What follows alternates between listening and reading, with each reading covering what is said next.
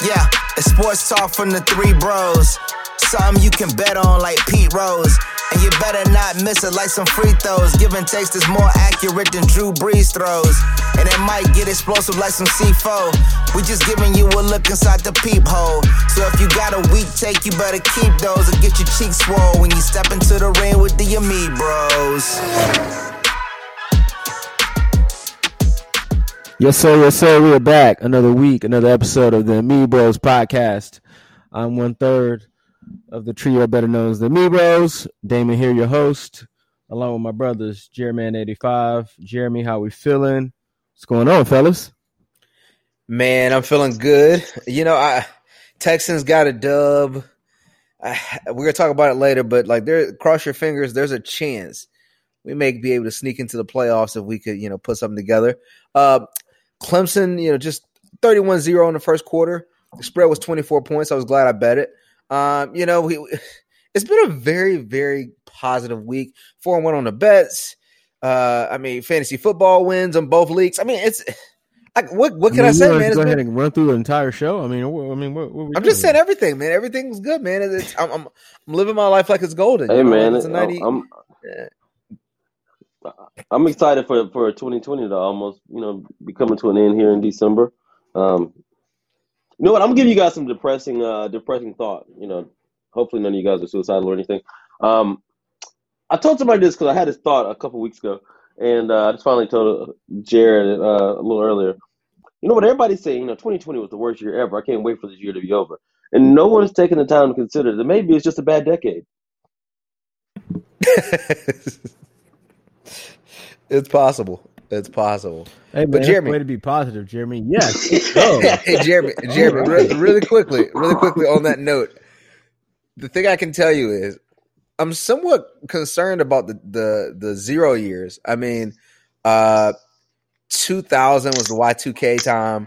2010, had the divorce and broken finger and money stolen out of my account. A really awful year. It turned out to be great, but awful year. Now 2020 is just this kind of pandemic catastrophe. So listen, 2030, I don't know, man. I might take Elon Musk up on his offer to go to Mars. We'll figure it out. Man, 2030. I don't want to talk about 2030. I can't even imagine. Damn, gonna be 74 years old. Man, I'm gonna be 74 shooting my age for sure. But yeah, Jeremy, you good, man? I can't remember if you say how you were feeling. Yeah, man. I'm feeling good outside of a little snafu by the Eagles that we can talk about a little later. Yeah, for sure. That little later is right now. Let's talk about Carson Wentz. Before we get into Carson Wentz, shout out to everybody tuning in to us another week. We appreciate y'all. And yeah, let's start the NFL. Carson Wentz stinks it up again. Is it time for Jalen Hurts to become the starter for the Eagles? Let's start with you, Jerry. No, it is not the time for Jalen Hurts to become the starter because Jalen Hurts is not good. You know what? I keep hearing people saying, you know what? They should just bench him and put Jalen Hurts in. And if I thought Jalen Hurts was a capable backup quarterback, or if they thought Jalen Hurts was a capable backup quarterback, he would have already gotten playing time. The fact he has not played shows me that Jalen Hurts is not ready to play. I thought it was a little reach to get him at number 2, or is it not number 2, in the second round of the draft. And I think Carson is struggling so bad right now.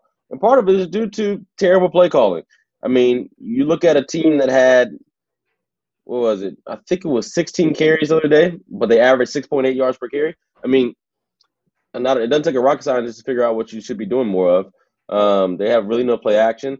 Their blocking scheme is terrible. You got Jason Peters playing guard for the first time in his career. He's got a broken toe, so he can barely move, and people are literally just running right by him. So, it's a mess there. And people are saying, you got to give him a chance. Maybe Jalen Hurts comes in and plays. You know what? There's no point in ruining 2 quarterbacks. Carson Wentz is already ruined, apparently, and you might as well wait and let Jalen develop on the bench and see if you got something in him maybe next year or the year after. I know I saw Jalen Hurts play against 2 good defenses all last year. Baylor, he looked terrible. And LSU, he looked even worse. So I don't think he's ready for an NFL game, and I think Doug Peterson has said that. Overall, though, I think they are an awful team.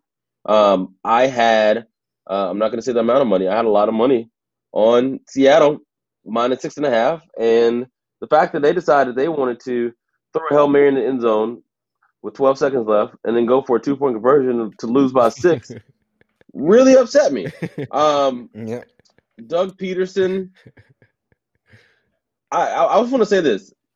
I will actively root against the Eagles and Seattle for letting it happen for the rest of the season.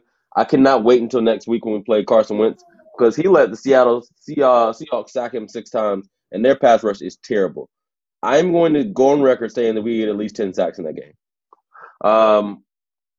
Yeah, I tell you what, man.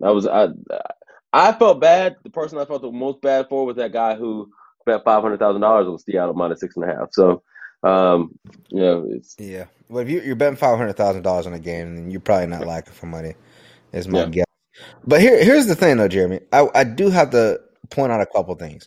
One, when Jalen Hurts played versus Baylor, he threw for 297 yards, 4 touchdowns, and 1 pick, and they won the game. So I can't say he played bad versus Baylor. LSU, yeah, he didn't play great. But to answer the question, should they get rid of or go ahead and move towards Jalen Hurts? Of course they should, because Carson Wentz is the worst quarterback in the NFL this year. Like I know that may seem like, hyperbole. And I remember we had this conversation earlier in the year, and I was like, guys, Carson Wentz is playing terrible.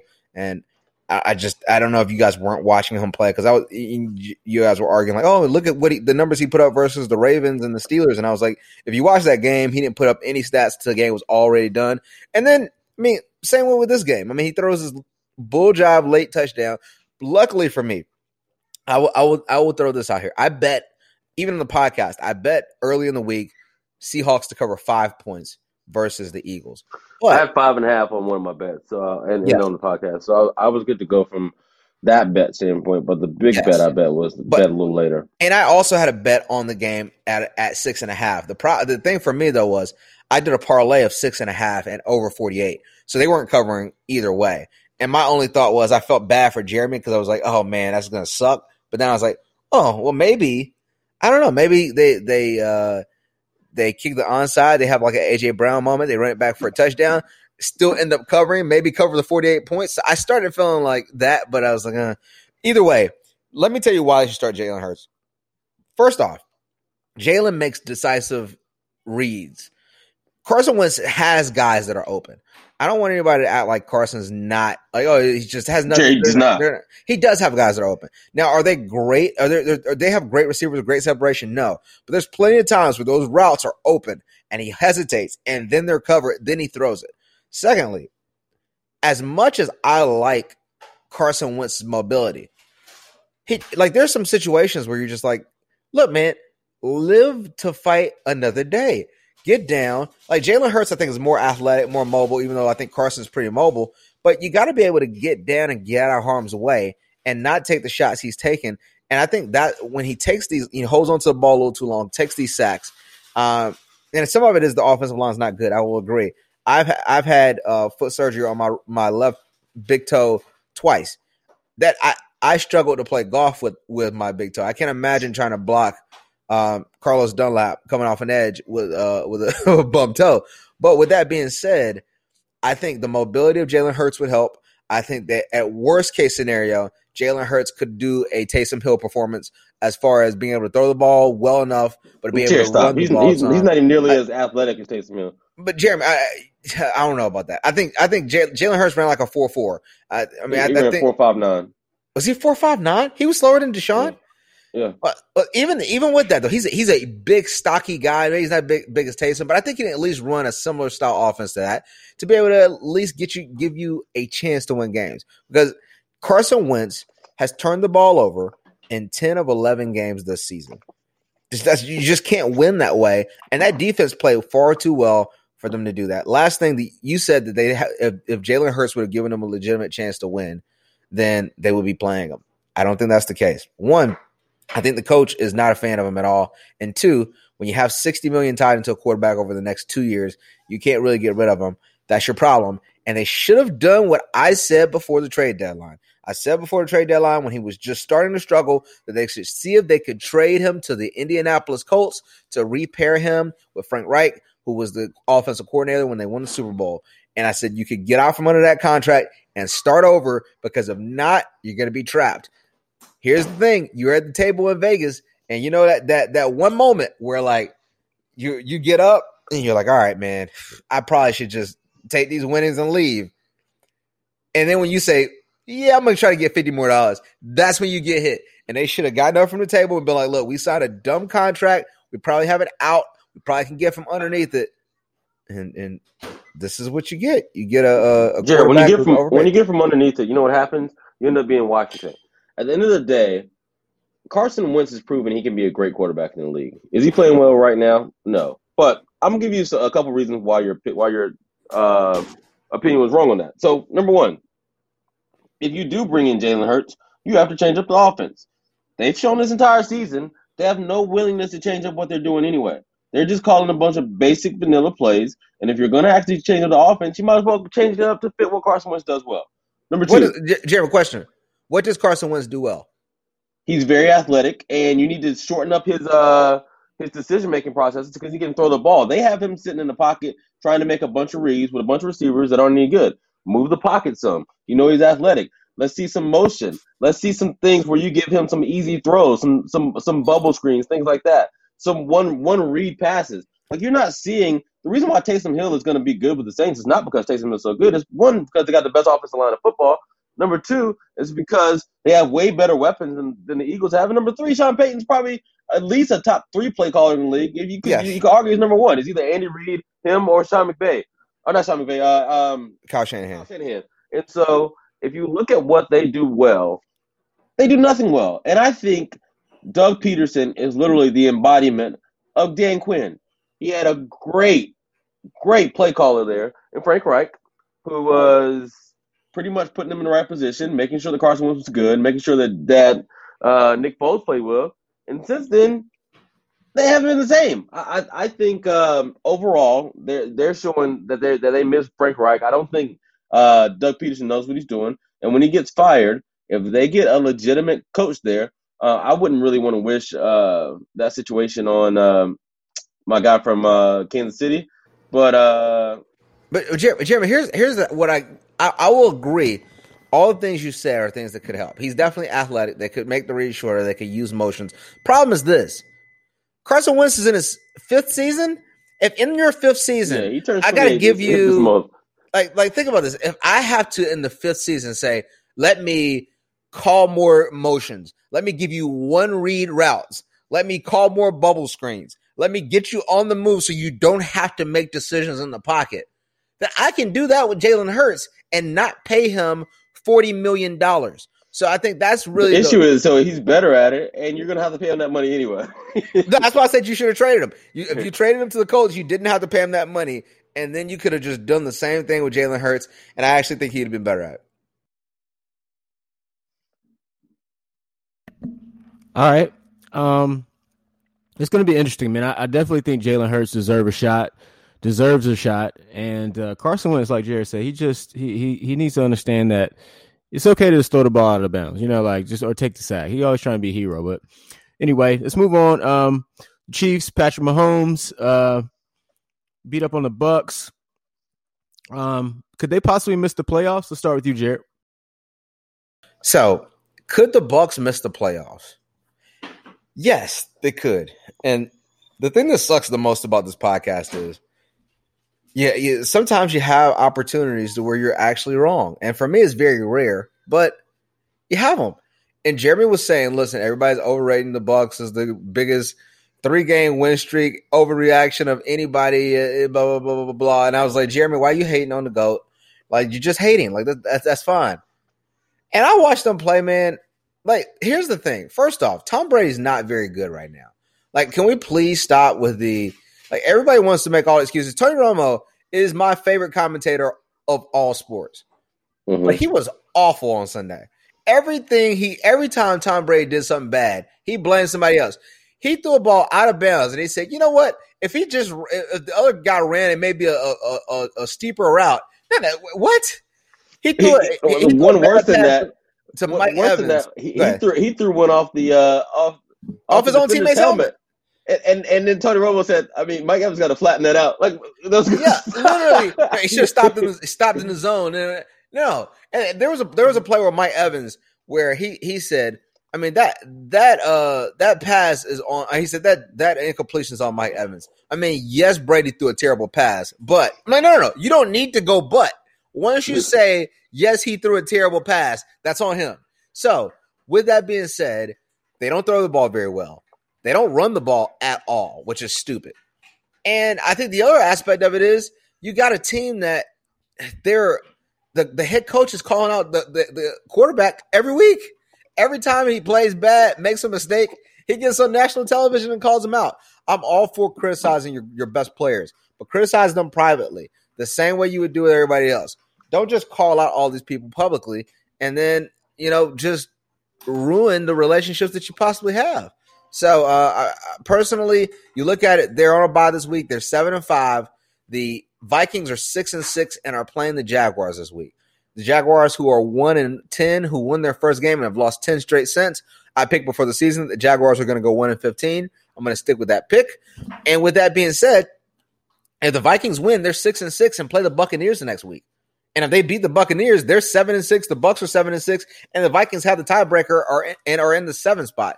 So as much as I can look at it and say, oh, don't overreact, and yet the game versus the Chiefs at the end got close, even though I bet the Chiefs to cover 3, and they were up 17 and then won by 3.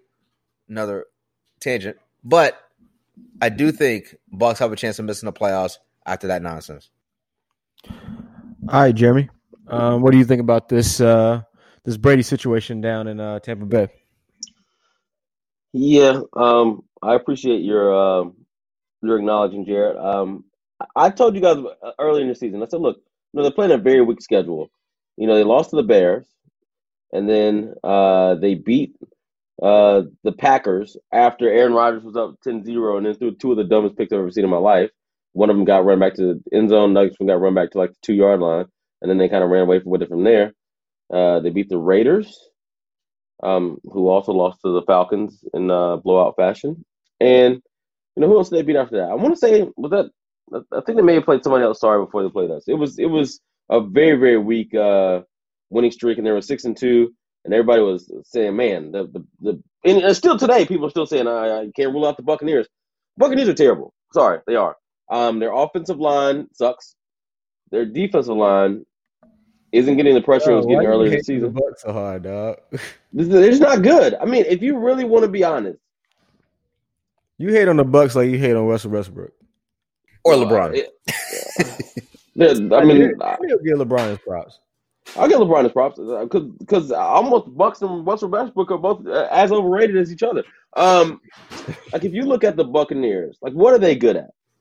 Their secondary is trash. I've been saying that forever. Everybody's like, "Oh, Carlton Davis."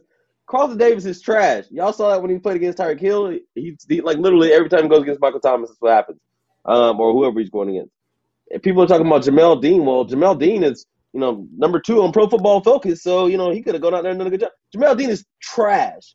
Literally, he bites on every double move, and Tyreek Hill would have got 340 yards if he was guarding him. You look at their linebackers. People, they're some thumpers and they hit hard. So you know what people are doing? They're saying, you know what? Instead of hitting somebody, why don't you go chase this wide receiver in this tight end out in the flat and see if you can tackle him. So at the end of the day, people have figured out what they're doing. Tom Brady is not being very good. He's the only person who's got more interceptions than him this season is Carson Wentz. And at the end of the day, if his name wasn't Tom Brady, nobody would even think this team is relevant. So I don't think they've got a chance of making any kind of playoff run. I think they could miss the playoffs because I'm not ruling them. I think they'll lose at least one game against the Falcons. So it's really going to come down to if they can beat the Vikings. So overall, look, it kind of is what it is with them. I think they'll probably make the playoffs as a 7th seed or something and come in the playoffs and lose to, I don't know, Seattle or Green Bay if they play them again and go home and wait. So that's pretty much what's going to happen. Another tangent. Kansas City's not that good either. Sorry. I watch them play. Everybody talks about how great they are. Stop it. Everybody talks about how great they are. Jeremy, cut it out. Show me an impressive win on Kansas City's resume for this entire season. Somebody please do it. Jeremy, I'll go through them real fast. Okay. So first game of the season, they play. Oh, sorry, I'm looking at the news games. All right, first game of the season, they played you guys. They beat Texans, Ravens, Chargers, and they played the Chargers. Won by 3. Play the Ravens, won by 14. Keep in mind, none of those teams are in the playoffs right now. Play the It Patriots. doesn't matter. The Ravens are a good 16. team. You can't say the Ravens are a good team. Keep going. What are Ravens? 6-6? They're 7 6-5. They're 6-5, yeah. Yeah, all right, 6-5. So I mean, the Ravens are decent. I'm not gonna say the Ravens are a good team. They lost to the Raiders. Beat the Bills. That's a solid win. Beat the Bills by 9. Beat the Broncos. Beat the Jets. Beat the Panthers by 2. Beat the Raiders in that close game again, and then beat the Buccaneers. So I mean, But Jeremy, I'm gonna ask you a question. Yeah. What's your good win for the Saints? The Saints good wins this season. We beat the Buccaneers twice. Now I'll give them credit for beating the Buccaneers, but we blew them out. They won by 3 points. We blew them out twice. Yeah, but they were up 17 and then played prevent. That's not their first touchdown was on a 4th and 10 where they threw a bomb. Only scored 10 points in the rest of the game after the first quarter. But yeah, do you think if that game was close? Do you think the Chiefs couldn't score, or they just were like, "Hey, look, we're not going to go as aggressively as we were"? I think they probably could. They could have scored when they needed to, almost like the Rams did against the Bucs the week before. But I will also point out and say they let a lot of teams hang around, and that's something they've been doing a lot lately. So if you look at that, I mean, I think that's where we got to look at. I look at the Saints' schedule for this year, and the Saints early in the season played Buccaneers week 1, Raiders, Packers, Lions, Chargers, Panthers, Bears, Buccaneers, 49ers, Falcons, Broncos. So the Saints have played a stronger strength of schedule than what they played. And from a dominant standpoint, we've been way more dominant. In the last 4 weeks, we've allowed 1 touchdown. In the last 8 weeks. I'm not telling Jeremy. And I don't want to get us to get off on this tangent, but yeah. I just asked that because you can go win total, but nobody really, as I mentioned to you earlier today, there's no really good teams in the league this year. It's really, I mean, there's 3 or 4. So unless you're going to start counting teams like the Ravens, then you're not really counting anybody. Because outside of that, who's really good? Are the Bills really good? No. If you're looking at teams, really, there's Chiefs, Saints, Steelers. I still think are somewhat overrated because their offense. Oh, Steelers are trash. And they're not trash, but they had an awful game yesterday. But there's only a couple teams that you can be actually good. So I don't think you can look at it and say they're wings. I'm sorry, Dame, I want to apologize to you. So you're basically saying no, every team in the league is trash, but the Saints is basically what you're saying. No, I'm not saying that. I'm saying the Chiefs are a good team, and they can turn it on, and they can be really great. But right now, they're not playing great football. Everybody wants to pretend like they're playing great football, but I think they got a lot of holes. The Steelers literally have played the weakest schedule in the history of football, and they keep struggling in games they shouldn't. They struggled, and Big Ben threw up one of the luckiest prayers at the end of the game that could have been picked off, and they could have lost to the backup quarterbacks and half the backups from the Ravens. I mean, they got some lucky calls away from losing to the Cowboys. I mean, they're not a very good football team. I like their defense. I think their defense is talented, but their offense literally had no run game whatsoever, and really a bunch of short throws. So I don't think they're going to last long in the playoffs. To me, if you ask me who's a better football team, them or the Titans, even though they beat the Titans earlier this season, I think the Titans are a better football team right now than them. I think the Colts are a better football team than them right now. I think there's a lot of teams that are better than the Steelers. I don't think the Steelers are a very good football team at all. Okay. All right. Let's switch it up, fellas. Let's talk about some NBA. LeBron and AD. Shout out to those boys. They both signed max extensions. Should they be the favorite to repeat? Let's start with you, Jared, on this topic. Yes, to answer your question. The Lakers should be the favorite versus the field. Let me tell you why. The Lakers won the title last year, and they got significantly better. I think really, if you go across the board, not only did they get better from a player per player standpoint, but from they figured out ways to manufacture extra capital to get a guy like a Montrezl Harrell. Think about this. Danny Green was signed because we waited on Kawhi last year, and because he strung us along, we didn't have many options, and we had left a max cap spot. So we signed Danny Green to a 2-year, $15 million a year deal. Now, is Danny Green worth $15 million a year? Of course not. So what we did was we trade Danny Green away, get Dennis Schroeder on the last year of a contract, and then we sign Wes Matthews to approximate what Danny Green does. I think he actually is a little bit better version of Danny Green at this point, but that's debatable. And we signed him to a 3-year deal. A $3 million a year deal for this year.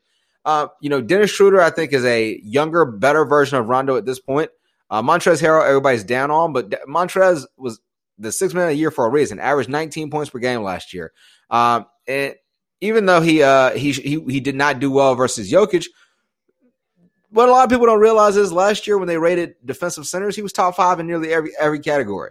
Now, Jokic is just way too big for him, and yeah, we're not going to have him guard somebody like that. But Montrezl Harrell is not a bad defender, and I think the team now has the ability to play whatever way you want. If you want to play small ball, they can play small with AD at the center, and LeBron at the 3, and Marcus Morris at the 4, or however you want to play that.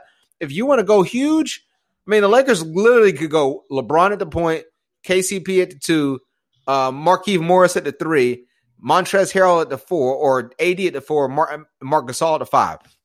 They have the versatility to do that. And I think here's the other part that people don't realize.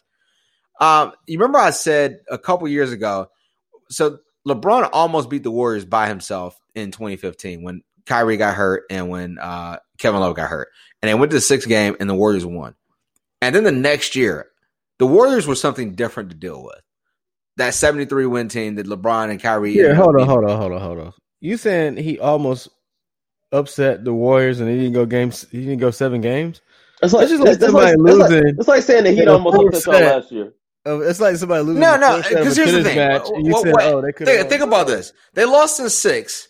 One game was in overtime that they lost.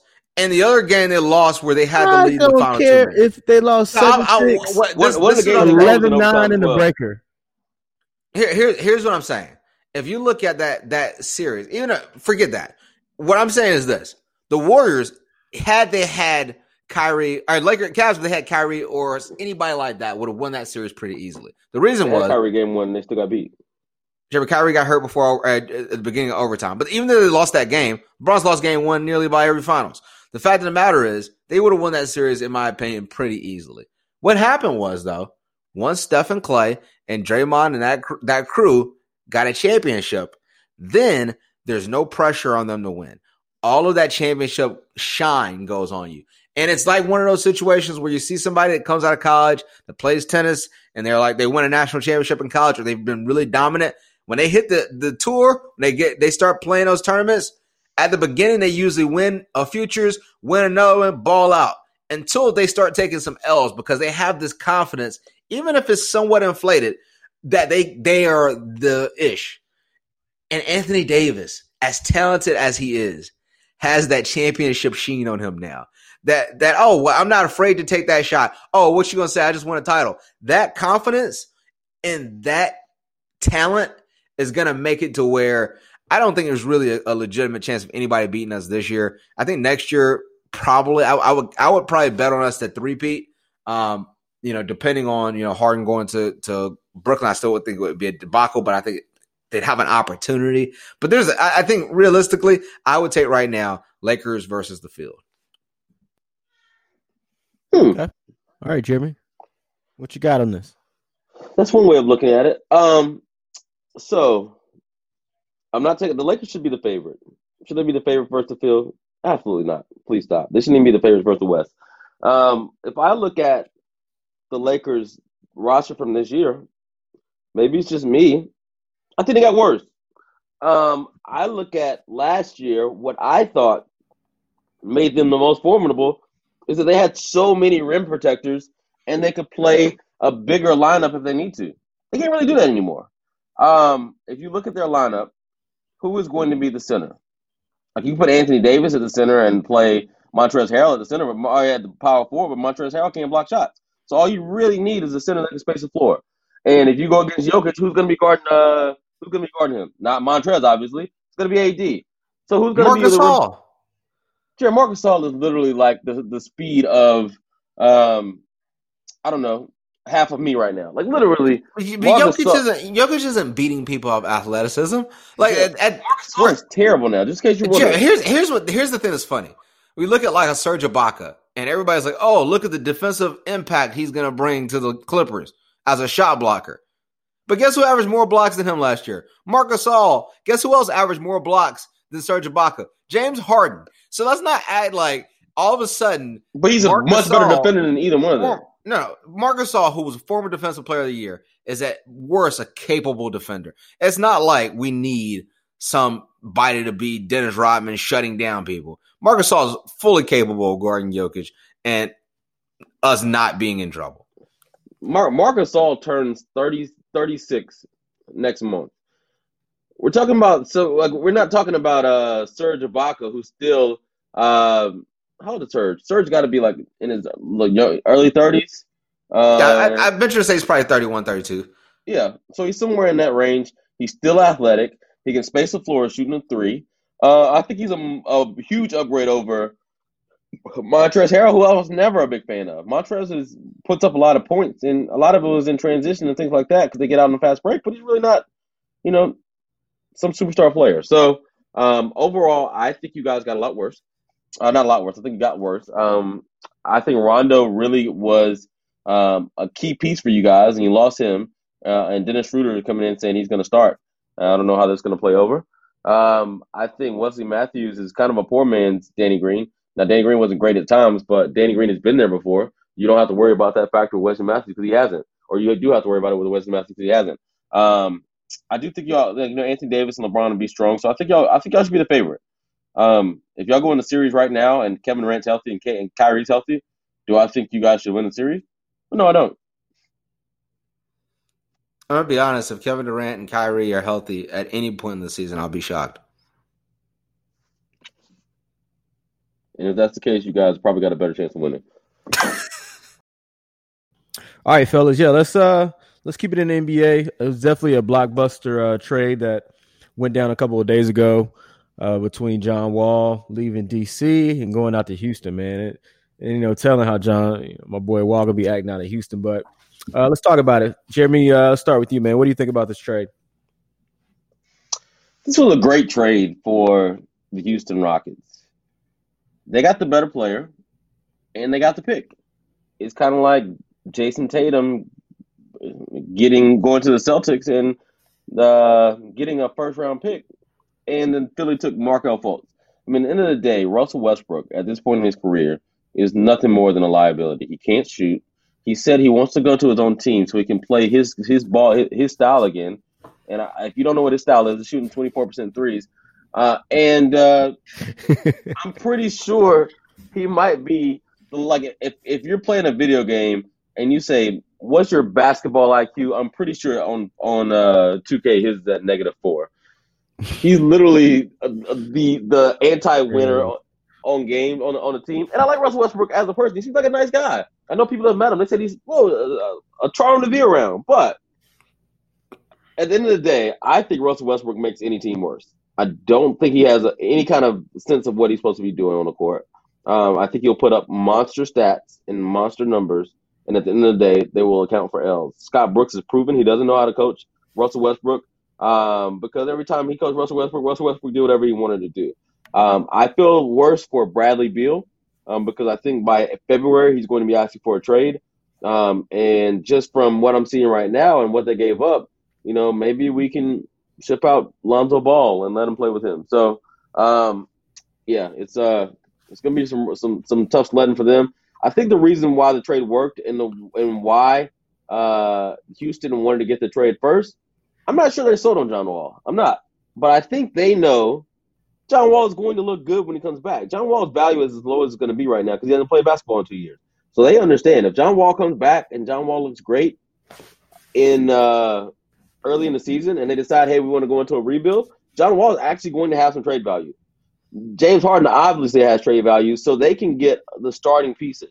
What they realized with Russell Westbrook is that Russell Westbrook's trade value is very, very low because what they said was not a lot of teams wanted to offer much for him or even wanted him.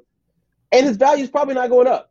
So you trade, you get John Wall, you get a capable player, you maybe see for a couple months if it'll work with James Harden, how they're meshing. And I think he'll put up monster stats.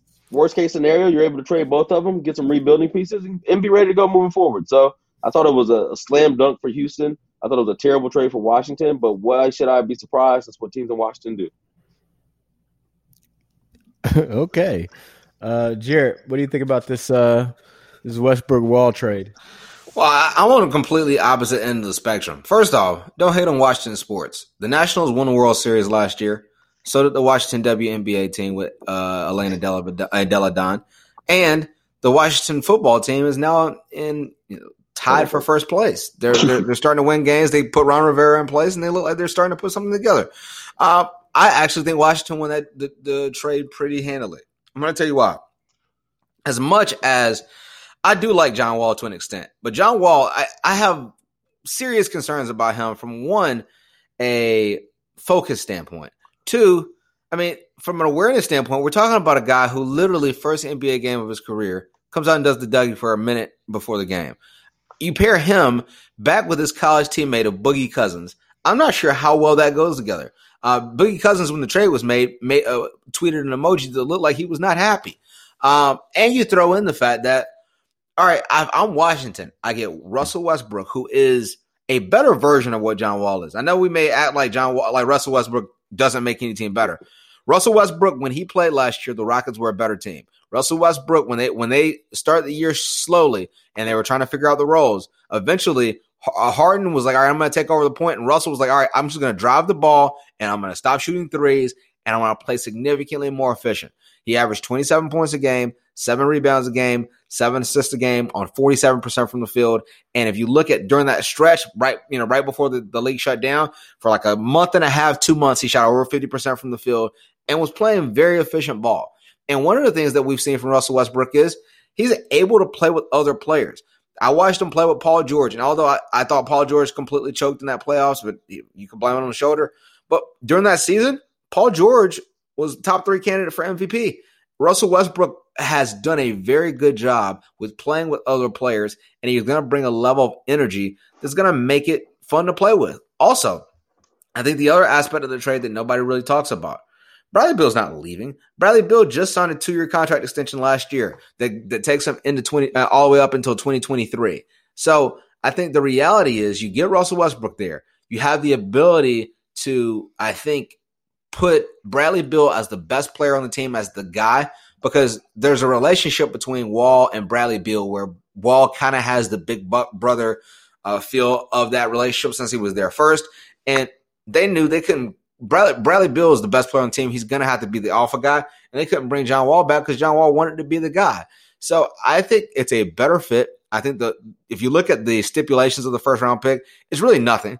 It's lottery protected for this year. The following year is top 12 protected. The following year is top 8 protected. And then if you don't get it in those first 3 years, it converts to 2 second-round picks. So the reality is you're not getting a high pick out of that. Really, all it was to appease the Houston Rockets, who traded 4 first-round picks and Chris Paul to get Russell Westbrook in the first place.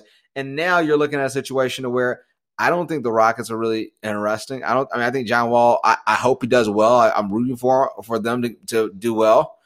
But I don't think they have some, really good chance of doing anything. And on the other end, I think Washington has a legit chance of being a top 4 or 5 seed in the East. Jerry, let me ask you a question. What is Russell Westbrook better at than John Wall? He's a better attacker of the basket. He's obviously significantly more healthy. I think he's a better. I think both of them are kind of they average a lot of assists. Both of them have led the league in assists, but I don't think either one of them are really natural passers. I think he's a slightly better defender. I think he's not coming off of a torn Achilles, so I have some more certainty on what he's gonna be. And I think he's one of the things I never can question about Russell Westbrook is his desire and his want to get better and play. Now, he may not have high basketball IQ, which I might agree with you on that, but every game he's coming out playing with tenacity, 110%. And from the commentary of DC, they love John Wall. Heard he's a great person, does a lot of charity. But John Wall, I mean, there's a John Wall jersey that instead of having Wizards on the front has Rose Bar on it. I mean, the streets were talking to John Wall. I mean, we saw him throwing up gang signs in the video about a month ago. So I think in reality, I get a more mature, more focused player, and I don't have the injury concern. So I think it's a better win for the Wizards. Yeah, I mean, you're going to have to deal with your point guard taking 25 shots a game, but other than that, you should be fine. We'll see. All right, fellas. Let's switch it back to some NFL real fast. Let's talk about Jared's team, the Texans.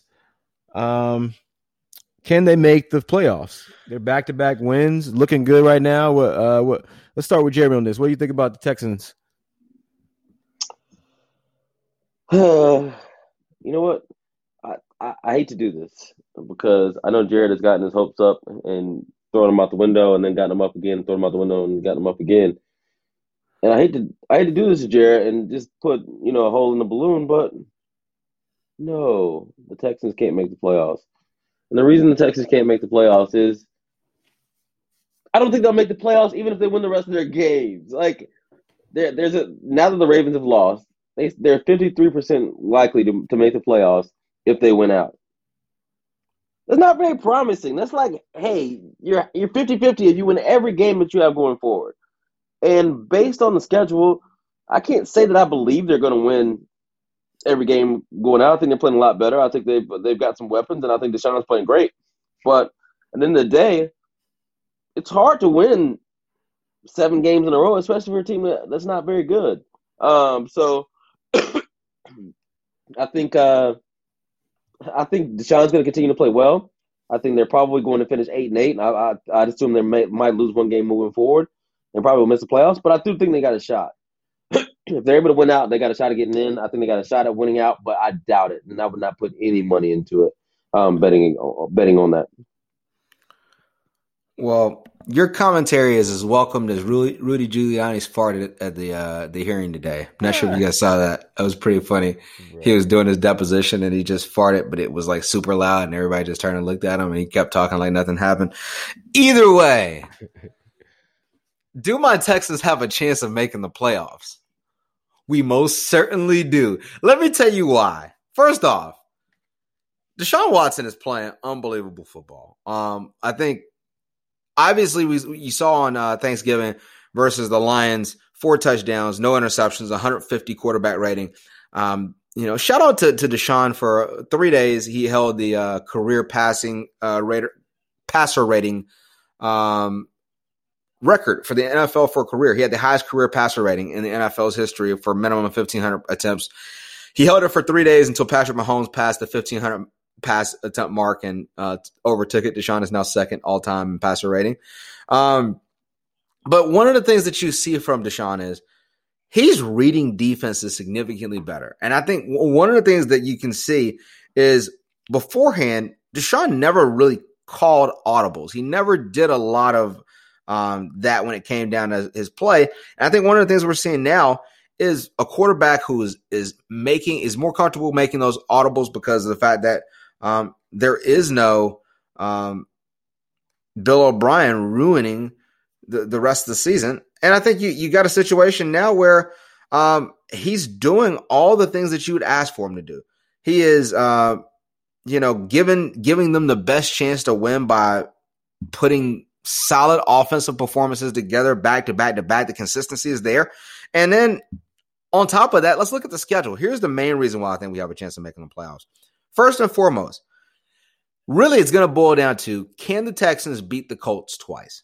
That's really all it boils down to.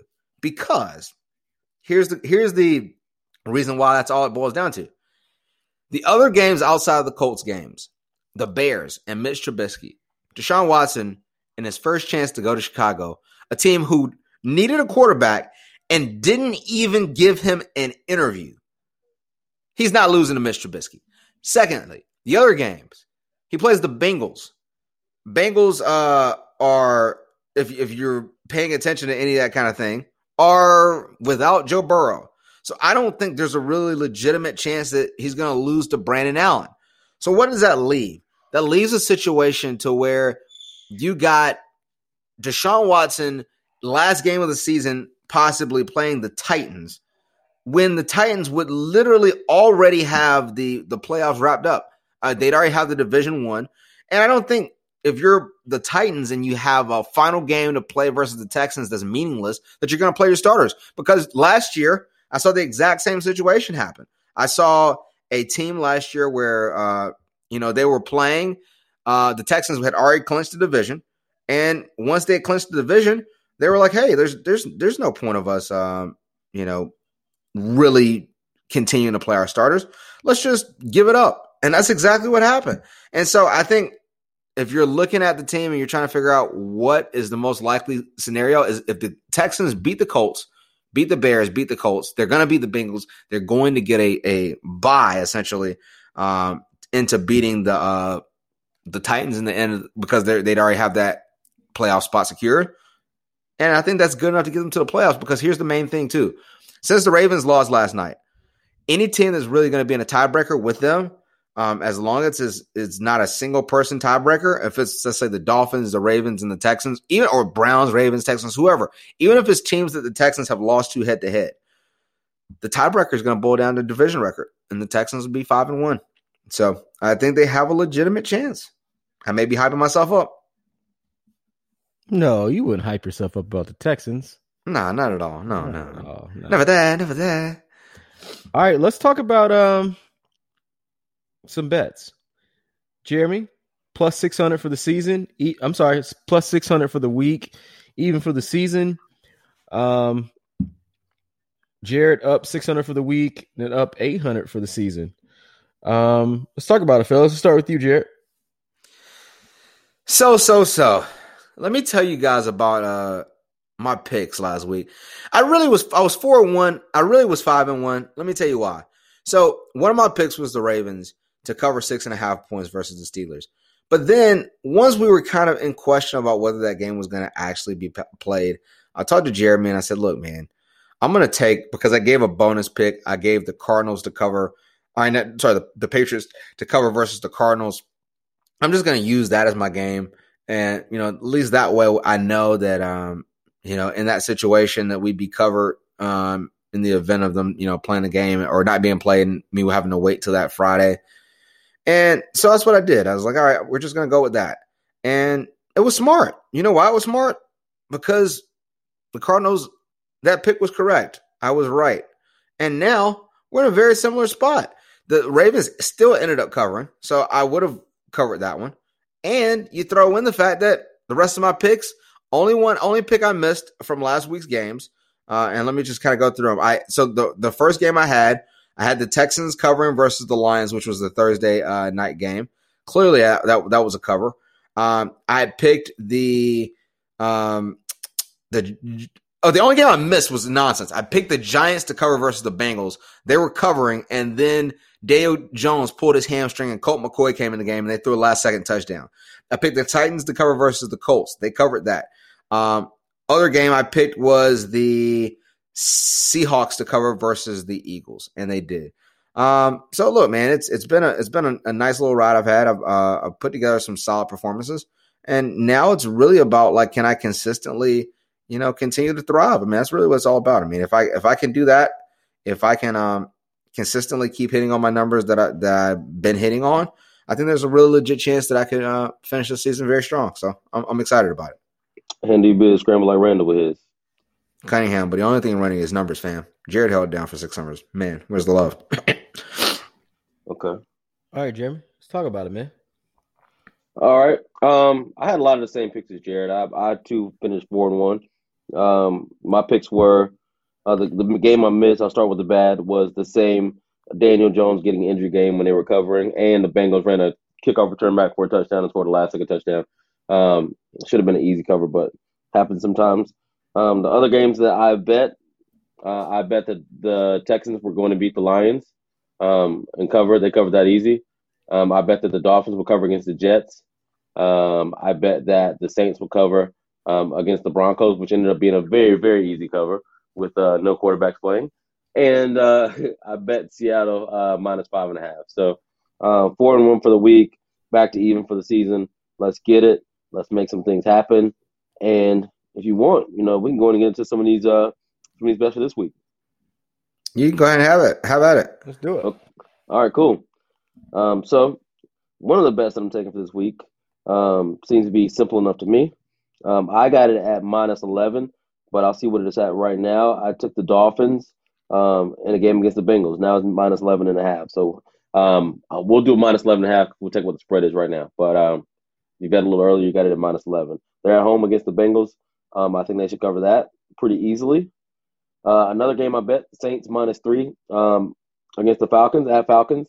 You saw last game we played against them, and the same thing will be true. They can't block our defensive line. Our defensive line is giving up, or our defense is giving up one touchdown in the last 4 weeks. Number 1 yardage defense in football. Number 2 rushing yards. Number 5 rushing defense. Number 5 scoring defense. I mean, it's something serious. Number 1 in scoring since week 4. So overall, I think we're going to cover that spread pretty easily. Looking at the other games that we have, I also picked the Raiders -8 at the Jets. I think they should cover that pretty simply. Let's see what it's going up to now. I know it's probably going up a little bit. It's at 8.5 now, so we can get 8.5 on this. And then the last 2 games that I'll take for this week, I'll take the Texans +3.5. I think Deshaun will put up a lot of points. And lastly, I'm definitely not betting on Seattle because Seattle was probably going to do the exact same thing they did before. I'll take the Packers -8 against the Eagles. Now, what I will tell you is this. The Packers, if you're going to bet that game for real, I know I said -8 because this is what we do. Look at some of the first half lines. I would be a lot more comfortable betting in real life if I'm betting my own money, just being personal. I'd be a lot more comfortable betting the Packers -4 in the first half than the bet -8 for the full game because you could get another backdoor cover where Doug Peterson wants to go for a 2-point conversion and end up losing out. So, that's where I am with that. But a lot of the games this week, they've got really, really favorable first half lines. I think you can get Dolphins over the Bengals under a touchdown. You can get the Raiders over the Jets less than a touchdown. So some of those lines for the first half are really, really good lines. So let's make it happen.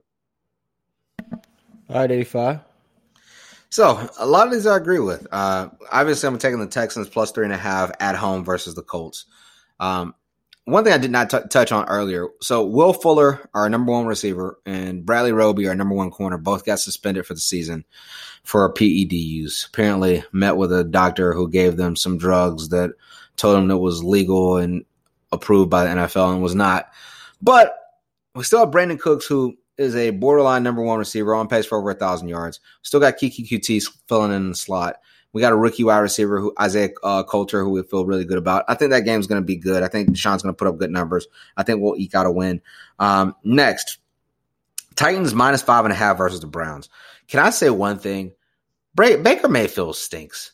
Like, can we just go out there and say it? Like, yes, they're 8-3. He sucks. I coined the term last year, Baker, turnover maker, and he's not turning the ball over. But you know what? He sucks. There was a wide open pass last week versus the Jaguars where 2 guys both. So let me give the listeners a quick overview. So a lot of times red zone concept wise, they try to run mesh routes where 2 wide receivers will run essential slants so that they pick off each other. So that maybe my defender runs into your defender to give you the quarterback an easier read. Well, in this case, the 2 slants happen, and the way that they're taught is, hey, just like in basketball, let's switch. So we pass off the route. I take your slant, you take my slant. Well, both of them went with the guy who was running outside. So literally the wide receiver across the middle of the field had nobody guarding him. It was a 6-yard pass. I know it's very hard. You watch like a situation like where the Saints played a quarterback, a wide receiver playing quarterback who played quarterback in college, and he completes 1 pass all day. And a lot of people were like, this proves when everybody says, like, I could go out and complete an NFL pass, how hard it is. Listen, no exaggeration. I could have made this pass easily. There was nobody within 20 yards of the receiver, and it was a 6 to 7 yard pass. And Baker Mayfield overthrew him outside the end zone. And literally the entire game, he missed pass after pass after pass. The only person with a longer non-interception streak going right now is Deshaun Watson. Baker has 120 straight pass attempts with no interception. I have no idea how it is because he's not hitting anybody. Forget hitting the other opponents. He's not even hitting his receivers. So I think the Titans run the ball down their throat. Derrick Henry's trying to get into the MVP vote. My boy Deshaun Watson's trying to get in there if we somehow make the playoffs. But I'm going to take the Titans -5.5. Book that. Next game. Feel really good about this one. I got even line. I'm going to take the Patriots to cover and to win straight up versus the Chargers. Now, here's one thing about the Chargers. One, I like Anthony Lynn as a coach. I always support black coaches. It's not a good fit right here. They're losing too many games where there's too many things that are happening that make no sense from a clock management standpoint. And although he was 13-3 2 years ago, back-to-back losing seasons, I don't think he keeps his job. I don't think that team is doing really well right now. And then you throw in Justin Herbert, who is a gunslinger, playing well, but Bill Belichick eats rookie quarterbacks alive. So I think there's a realistic chance that Stephon Gilmore and that team, same way they did with Kyler last week, is they're able to muck up the game, make it very uncomfortable for him, give him very complex reads, pick them off a couple times. And I'm expecting the Patriots to be able to cover or to win that game straight up. Book that. Next, this one's really, really tricky to me, but I'm going to go there. I'm going to take the 49ers over the Bills. It's an even line as well. Monday Night Football. 49ers, the Houston Texans are going to be up for a head coach. Everybody, I think, is talking about Eric Bieniemy, offensive coordinator, black offensive coordinator for the Kansas City Chiefs, who should have had a job last year. I would go the other way. I would go Robert Saleh. I would go the defensive coordinator for the 49ers, because here's the thing. If you have Deshaun Watson and you have the offensive coordinator that we have now, you can generate offense. Really, the problem is going to be, can you figure out a way to get a defense? And Robert Saleh has the 49ers top 5 in every category, and they traded Quan Alexander. They had an injury to Nick Bosa. He's out for the season. They traded DeForest Buckner before the season started. Richard Sherman's missed multiple games. They've had all these guys miss all this time, and they're still top 5 in every category. And Josh Allen, only person who's had more people miss games than he has is my fantasy football team. Continue. Yes. Your fantasy football team is, but Jeremy, it's from the same team there. George Kittle, even though it's from the offense. Yeah. But I think so. I expect the 49ers to be able to cause some problems. Now that Casey Hayward's back, Richard Sherman's back, I think they can match up really well with the receivers for Buffalo. The game is in Arizona because that's where San Francisco's playing their home games for the next 3 home games because of the new ordinances there in the Bay Area. But I expect the 49ers to be able to win it. I think the Bills are soft. I think they'll run the ball. I think Deebo Samuel being back and healthy allows them to play a lot more physical style, and I'll pick that as the win. The last game, I don't really like it, but if I have to bet it, I'm going to go with the Cardinals to cover 2. They're plus 2.5 versus the Rams. Look, man, I told people beforehand, like, Kyler Murray is really, really good, but they're like a year away. Like, I think Isaiah Simmons is starting to play better football. Obviously, DeAndre Hopkins is great, but Kyler's gotten a little banged up now, so you lose the running ability. He's still, as good as Kyler is, Kyler's still in his second year. And I think a lot of people don't realize, like, when you look at a guy like a Patrick Mahomes or a Deshaun Watson, they started for years in college. They had, like, Deshaun started really 2.5 straight years. Kyler started 1 year of college. And then after he started 1 year at Oklahoma, he comes into the NFL and he's played really, 25 games at this point. And so there's some defenses that can confuse him. But in this situation, I think he's playing a team he's familiar with. I think there's not really as good as they are. I think Jared Goff has played terrible enough in a lot of these games. If you look at Jared Goff over the last month, he's had 3 games where he's turned the ball over, I think, at minimum 4 times. I think the defense for the Cardinals is able to keep them in it. I think this is a do or die game. I think they're the more desperate team, although I think the Rams are somewhat desperate as well. I think the Cardinals somehow figure out a way to get a win to get to 7-5 because I think if they don't, they're going to be 6-6 tied with the Vikings for that 7th spot, and things can get really dicey from a playoff perspective. So those are my picks. Just to go back through it real quick: Texans to cover 3.5 points. Titans, their favorite, minus 5.5, cover that. I got the Cardinals covering 2.5 points. I got the Patriots winning with an even spread versus the Chargers, and the 49ers winning with an even spread versus the Bills. Book it. All right, fellas. We're gonna see, man. I guess Jim's got a little bit of catching up to do. Basically, he can. I don't know if you can catch up, right? I don't think you can. For sure. I could catch Jerry up would have to next have week. a terrible week. So I mean, it's possible. Not yeah, really. Man, I'm only $800 back. If I had a week where I won 4 out of 5 and he lost 1 out of he won 1 out of 5, I'd probably be up. Yeah. So we'll see, fellas. Any parting thoughts before we get up out of here, man? Well, I think the first parting thought is me going 1-5. Last thing I will throw out here, college football. There's one bet that there's a couple of bets I felt good about. One bet I felt really, really great about. That's this weekend. You got Coastal Carolina was supposed to be playing Liberty. Now they're playing BYU because Liberty had a COVID case. It's college game day. BYU is filled in for Liberty. BYU has been disrespected. And I'm not sure if you guys have watched BYU play. They are serious. That quarterback, Zach Wilson, he's going to be a first-round pick. And so now you got Coastal, who's been preparing all week for Liberty, who then today it's announced that, all right, now you're going to play BYU. You got a day and a half to prepare for a new scheme. BYU's probably just been sitting back waiting for a team to play. And now they're playing on the night game. The spread right now is BYU minus 9.5. Bet it. Go ahead, bet it. BYU's winning that game. For real too. I like Coastal. Coastal's quarterback has 16 touchdowns and 1 pick. But listen, this ain't the smoke you want. BYU's going to win this game by at least 3 touchdowns. Book it. Bet that line. Get it in. I already have. Okay. All right. That's kind of some insider trading tipping right there. You know what I mean? So we'll see. Yeah. I'm gonna look at that line. I'm looking at it tonight. Hey, I got one thing I want to throw out. Okay. I saw Sean Kemp was on a podcast. Well, not really a podcast. He was getting interviewed earlier this week, and he was asked about the first time he played against Larry Bird, and he said, he asked me at the jump ball. He said, "Are you the one that broke all my records in high school?" And I was like, "Yeah, that's me." He said, "Are you the one that used to dunk on my brother?" He said, "You the one that used to dunk on my brother Andy too, right?" He said, "Yeah, that's me." Then Larry Bird told him, "I got something for you tonight." Larry Bird gave him 40, 11, and 10. Larry